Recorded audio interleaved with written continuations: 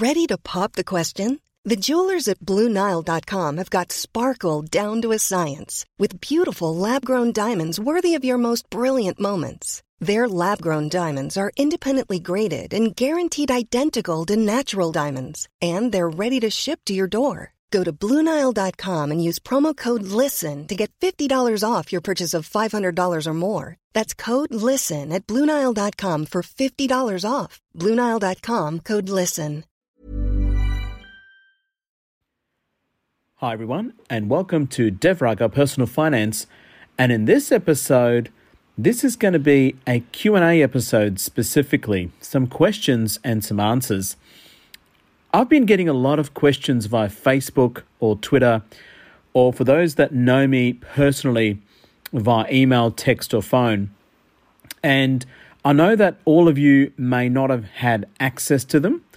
So I decided to collate some very common questions that I've received over the several months that I've been doing this podcasts. Now, this is a non-traditional episode, which means I will get straight into the questions rather than repeating my 5-step mantras. So here we go. Question number 1.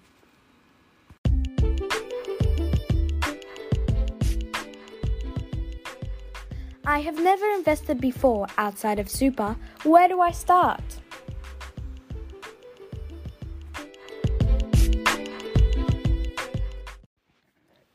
Now, that's actually a very common question that I get, and it's a very broad question. And in my humble view, I think there are 2 things an investment must do to qualify for me. The first one is the investment must grow in value over the long term. And the second one is the investment, while I own it, must pay me an income which has to be relatively regularly. Now, we can talk about the investment being low fees, etc. That's a separate thing. But there are 2 things that investments must do for me in general. Now, to answer your question about you've never invested before outside of super, where do you start? You need to pick what type of investor you are. Are you an active investor or are you a passive investor? Now, an active investor basically picks, stocks based on, fundamental analysis, and a passive investor basically, buys stocks or a broadly diversified ETF, and we'll go into that a bit later because I've got questions about that. And keep putting money into those investments long term at regular intervals. Now, most of my listeners are probably, dare I say, going to be passive investors, and most would want to do it for the long term, and most are likely to have other careers or family to focus on. So, for example, my principal career is medicine. I don't claim to be an expert investor. So for me, the passive investing route works out the best option. So you need to select the type of investor you are. And the second thing you need to do is, where do you actually want to invest into? Are you going to invest into property, and that be residential or commercial, or even real estate investment trusts? Or do you want to invest into the stock market?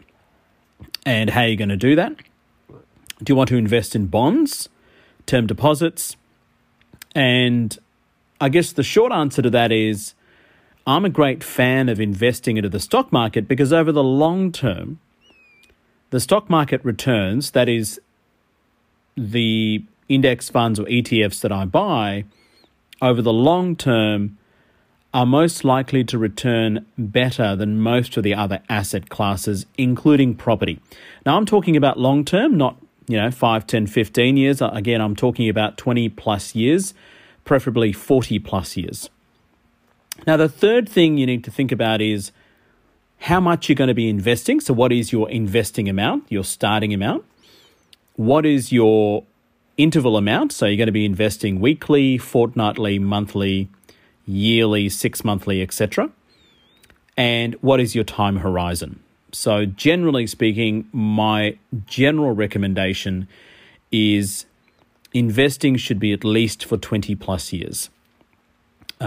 Most mainstream financial people would probably say at least 5 to 10 years.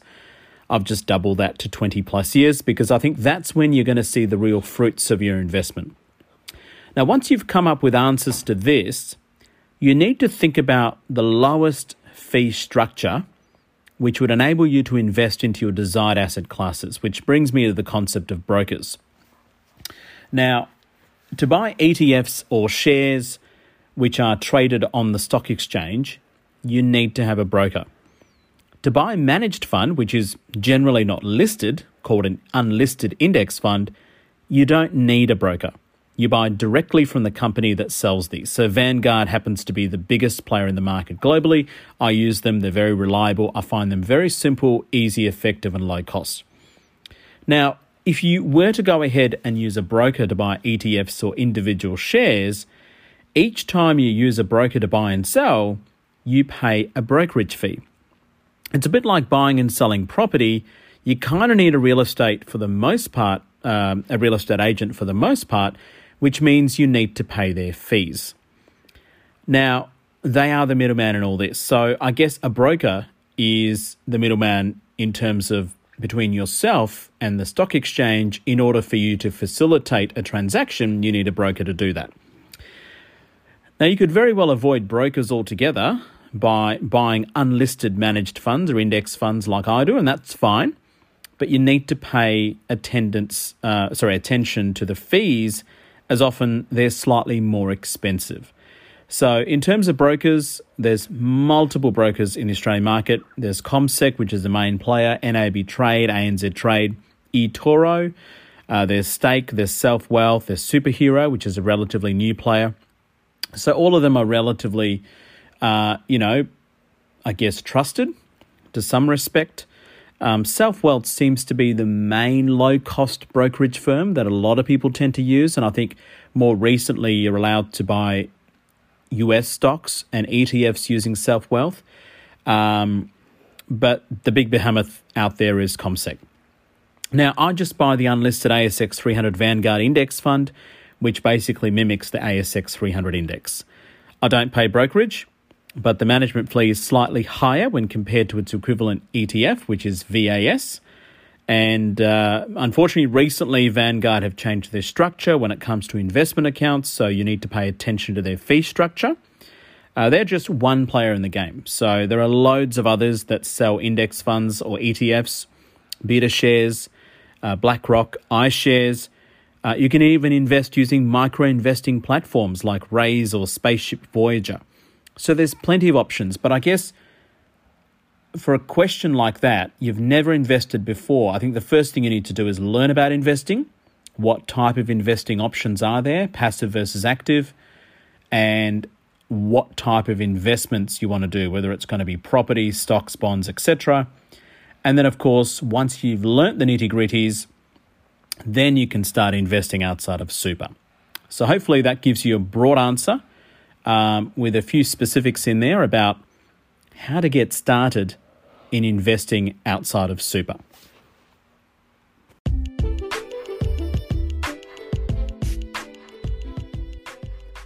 The next question is, Dev, you talk about index funds versus ETFs. What is the main difference?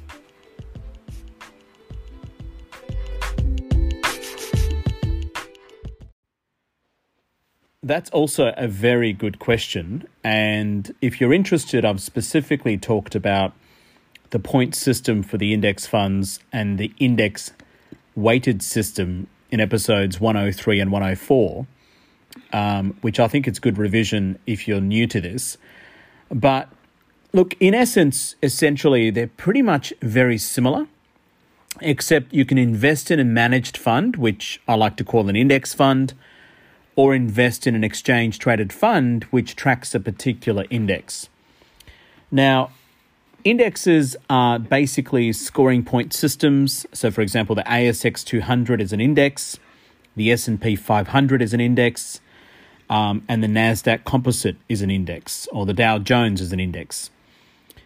An index fund or ETF can be very broad.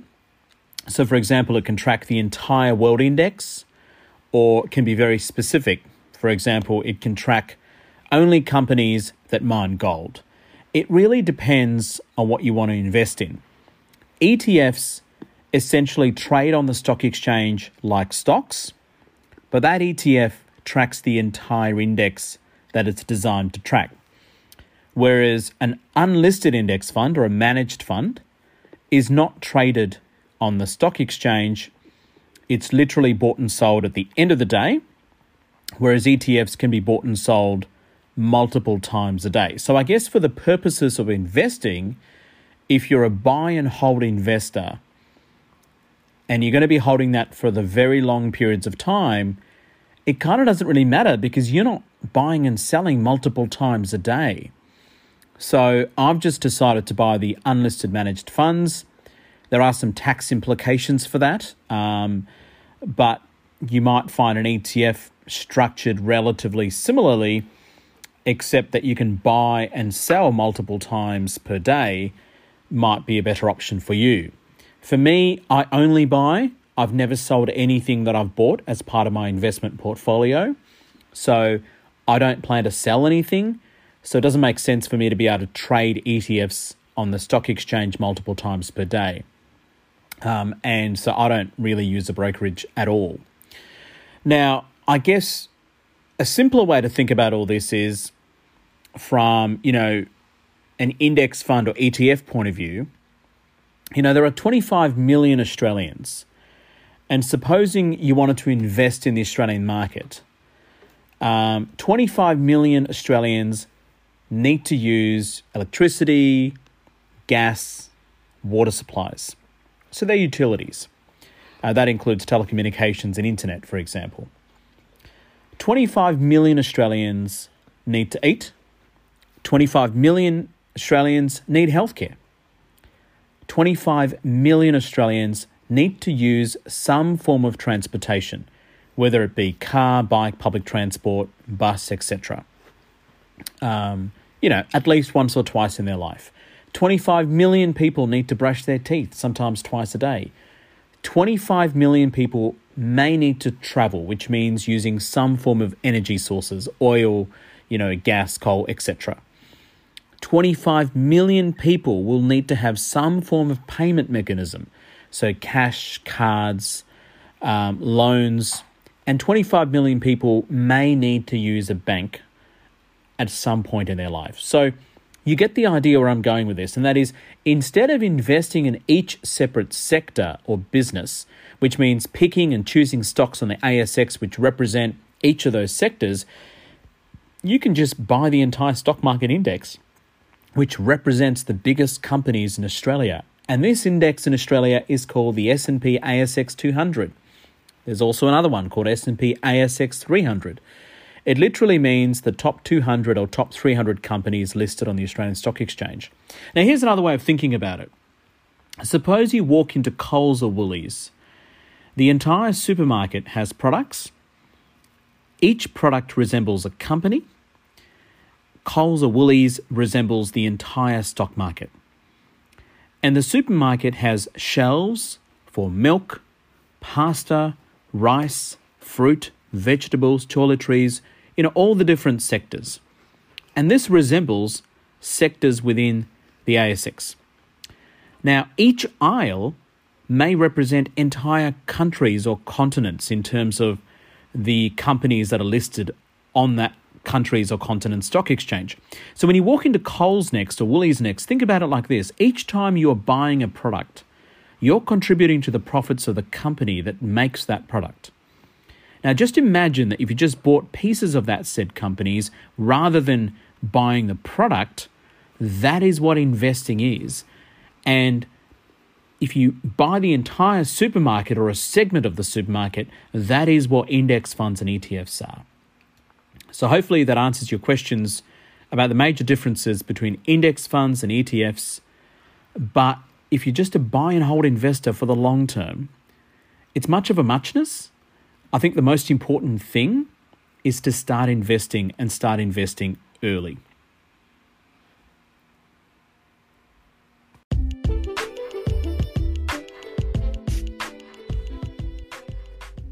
The next question is, the stock market seems like a risky way to invest. Is this true?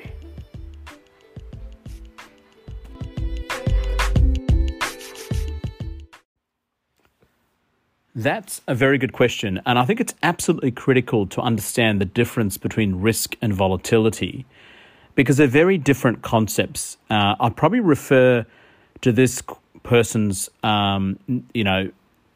if they want to learn a little bit more about it, then refer them to episode 48 that I've done for a very detailed breakdown. But if you have a look at the stock market returns over the long term, there is almost negligible risk associated with it. And I say this with relatively good confidence. And over any 40 or 50 year period, mostly, particularly in the last 100 years, the stock market almost always goes up. Now, why is this? Now, this is likely because largely humanity does better with each generation when compared to the previous generations. When we do better, we have better standards of living, which means we have better products, better healthcare, better efficiency, and therefore, over the long term, better results. But when you look at the short-term period, and 2020 is a good example, particularly at the start of 2020, when the market crashed 30% almost overnight, this is volatility. But the volatile market is actually very good for the investors for two reasons. For those that are simply wanting to spend time in the market, they keep investing, which means when the market is lower and cheaper, they buy for their set interval amount. For example, $1,000 when the market is lower and cheaper may buy more stock when the market is 30% cheaper. When the market rises again, they get to buy less stock. But over the long term, this averages out. And this concept is called dollar cost averaging. And I've done it, an early episode on this, if you go back and want to have a listen to the details of it. For the active investor, it's a great time to buy more stock at 30% discount. The analogy is that when you enter Coles or Woolies and want to buy toilet paper and your favourite brand is now 30% cheaper, why would you buy less toilet paper? It's counterintuitive to do so. So it makes complete sense to buy more toilet paper for less overall cost when there's a sale. So hopefully that gives you a bit of perspective on risk versus volatility. It's a very important concept to understand.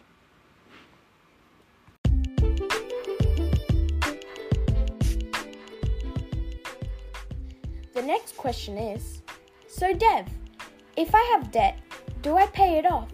Or do I use that extra money to start investing?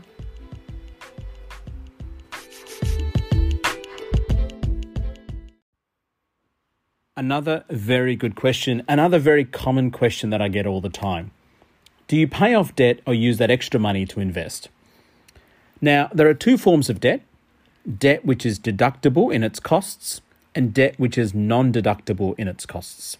For example, personal loans, car loans, principal place of residence loans, credit card loans, they're all non-deductible.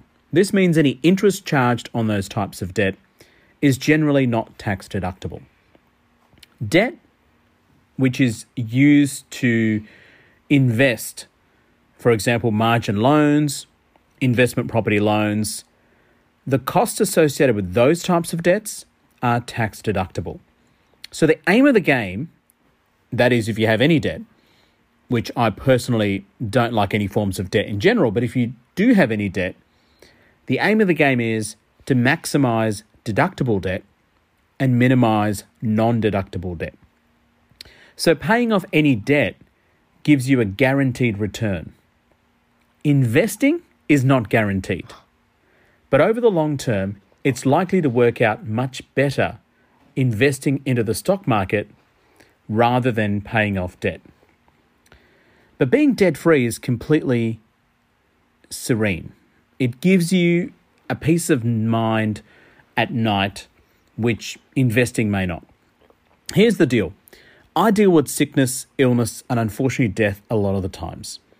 I'm a doctor, and my whole profession deals with patients who've come into, unfortunately, sickness, injuries, or even death.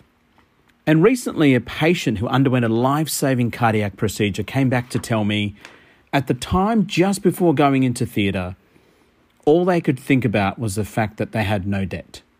So if the procedure were to go wrong and they died on the table, they would be happy to have left their family with no debt, which means they're in a much better position when compared to leaving them with any debt. This level of peace of mind, money or investing can't buy, no matter how much you invest in the stock market. And that's why personal finance or investing is not just a numbers game. Yes, if you invest outside of your debt over the long term, you're probably going to end up better.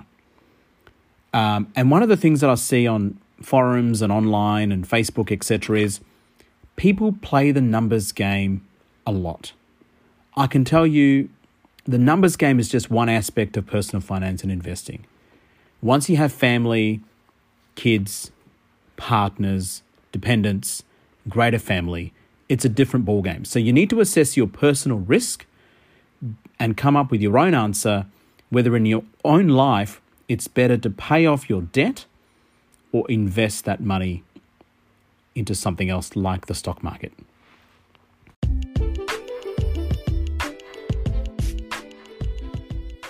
The next question is 20% pay yourself money inclusive of superannuation or mortgage payment principal amount?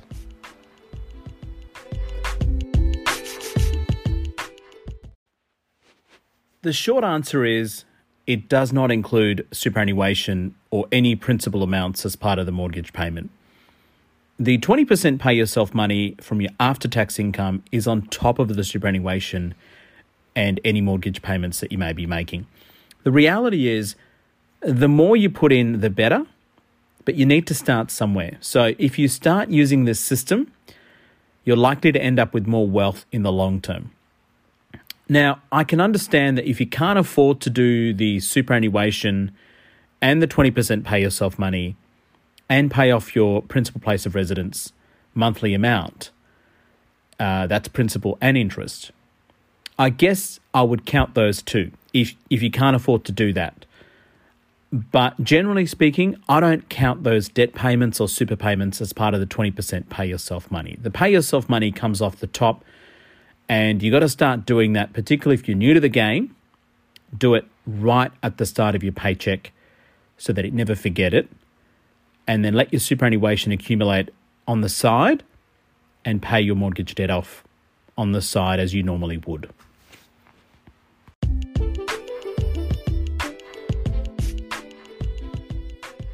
The next question is, so Dev, where can I find you for financial advice? And how much are the fees for it?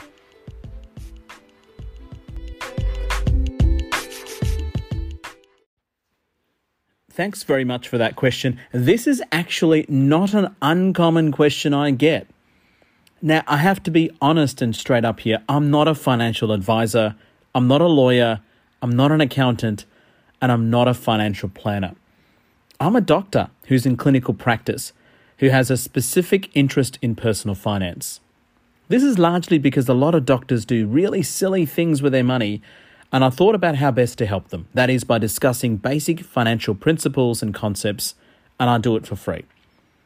Now, I started this podcast also to leave a blueprint for my 2 young children in the rare event that their dad is not around to teach them basics of personal finance, investing, etc. It just turned out much bigger than I expected because a lot of listeners started plugging in, and my simple message resonated with a lot of them. I'm in no way, in any form or way, competing against credentialed financial advisors, planners, or accountants. That would be a dumb move. They're experts. Now, when I need health advice, I learn about it, but ultimately, I go to my GP. Yes, I have a GP, even though that I'm a doctor. I visit my GP regularly to ensure my health is up to scratch. I don't do it myself. So in that regard, the aim of this podcast is to empower and educate you, the listener, with the basics of the financial principles and concepts out there, so you can take it to your credentialed advisor and discuss it with them. So don't make financial decisions based on me talking about concepts and principles on this podcast channel. I suggest you take it to your credentialed financial advisor before making any real decisions. Now, I am available for chairing or facilitating speaking engagements. I've got a few coming up. If you are a financial advisor or planner or wealth firm and want me to participate in a session, I'm all too happy to do so. Just Facebook me to start the discussion. I know a lot of wealth companies want a doctor on board to facilitate a session, which they're pitching to their clients who are largely healthcare professionals. I'm happy to help in this regard, but I am no way a credentialed financial advisor. And I don't charge fees for my podcast episodes.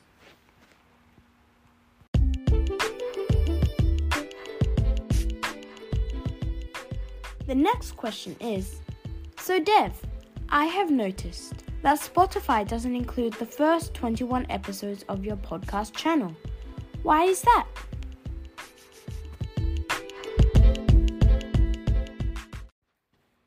The answer to this question genuinely beats me. I have no idea. I've contacted them, tweeted them, Facebooked them, emailed them. I haven't gotten anywhere as to why this is. I've checked the RSS feeds. I'm the tech novice, so I've done everything that I possibly can in trying to make those episodes available. Now, platforms-wise, Anchor, Castbox, Google, Apple, they seem to be the main platforms most of my listeners use anyway. The other option is for all of my listeners to email Spotify all at once, and hopefully they will take notice. But I don't know the genuine answer to this question. But good question though, and I get this a lot.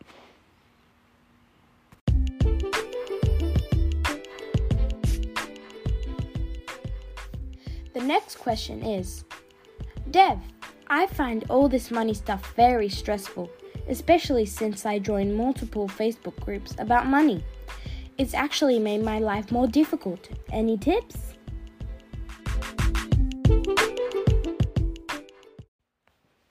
Thanks very much for that question, and I'm sorry to hear that the talk about money investing has caused you more stress than probably you deserve. And look, I'm a big advocate of the concept that money is just a tool, so we have to use it as a tool, and it does not bring you happiness. Comparing yourself to others may make things worse. In fact, I don't regularly watch financial media, nor do I religiously contribute too much to the online groups unless I find the post interesting or I see the poster clearly heading in the wrong direction.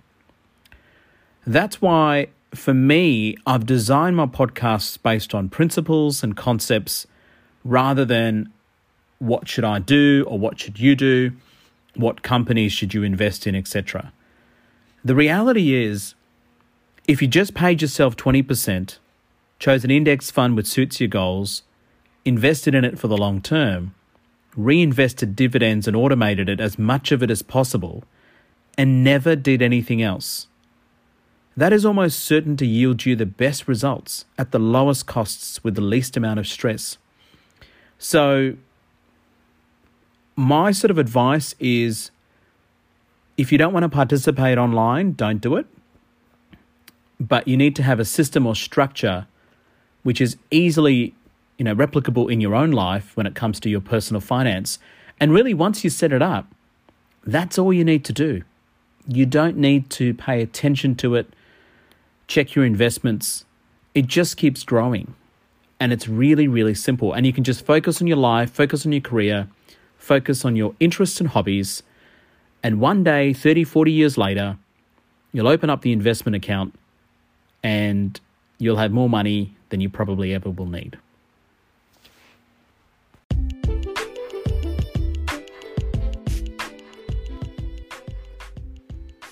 The next question is, hey Dev, any tips on getting personal insurance?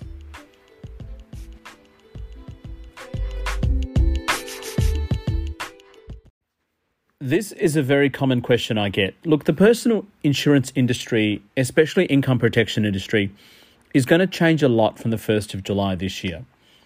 It's already started changing from last year. Remember, the main aim of insurance is just that. It's a safety net. It's not designed for you to profit from. Now, agreed value policies are going out the window or already have done so if you're a new customer. Indemnity value, which is based on the 12 months of recent income, is practically the way to go. And you need to learn the difference between a stepped premium versus a level premium. So you need to know the difference. And in summary, basically a stepped premium increases in premiums every year in addition to inflation, whereas level premiums don't generally increase in addition to inflation. And you need to learn about the types of personal insurance. There's 4 main types in Australia: income protection, total and permanent disability, trauma/critical illness insurance, and life insurance. And each of those has a specific function. And you need to learn about personal insurance within super, because it's mandatory to have some level of life or income protection within super in Australia. But you need to also learn about having these insurances outside of super policies. And also there's something called the 5-year rule, which will come into effect this year or next year. And that is the policies will need to be renewed or revised every 5 years. Now, this won't affect actual policyholders already. It's only for new policyholders. And I've seen numerous posts online about IP premiums rising significantly, which may force some people off the IP policies for income protection. And when they rejoin, they'll be bound by the new rules. So it's important to know the rules. And just like car insurance, builder's insurance, contents insurance, which we all subscribe to without batting an eyelid, we need to think about personal insurance policies in the same light. And I think it's a really important thing. And again, I'm a doctor. I see patients all the time getting injured, getting ill, and we're able to provide them with the best care that they can. But I often wonder what happens during their illness from a financial point of view if they don't have insurance. So it's something that I've learned, and I've had personal insurance for a very long time. So I think if you're new to the game, get involved, learn the rules, and then get insurance, get covered as quickly and as affordably as possible.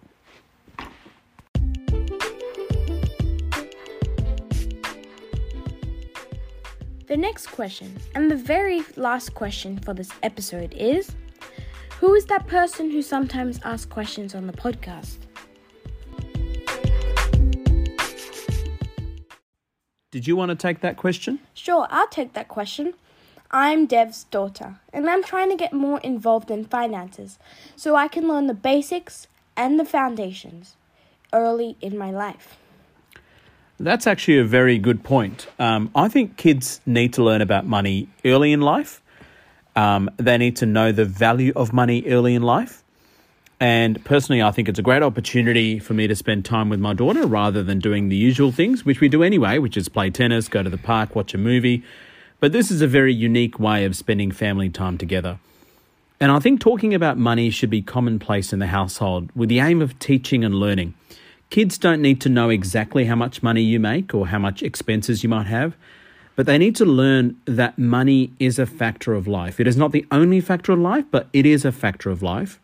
It doesn't simply grow on trees, and that there is a process to earning it, saving it, and investing it for the future.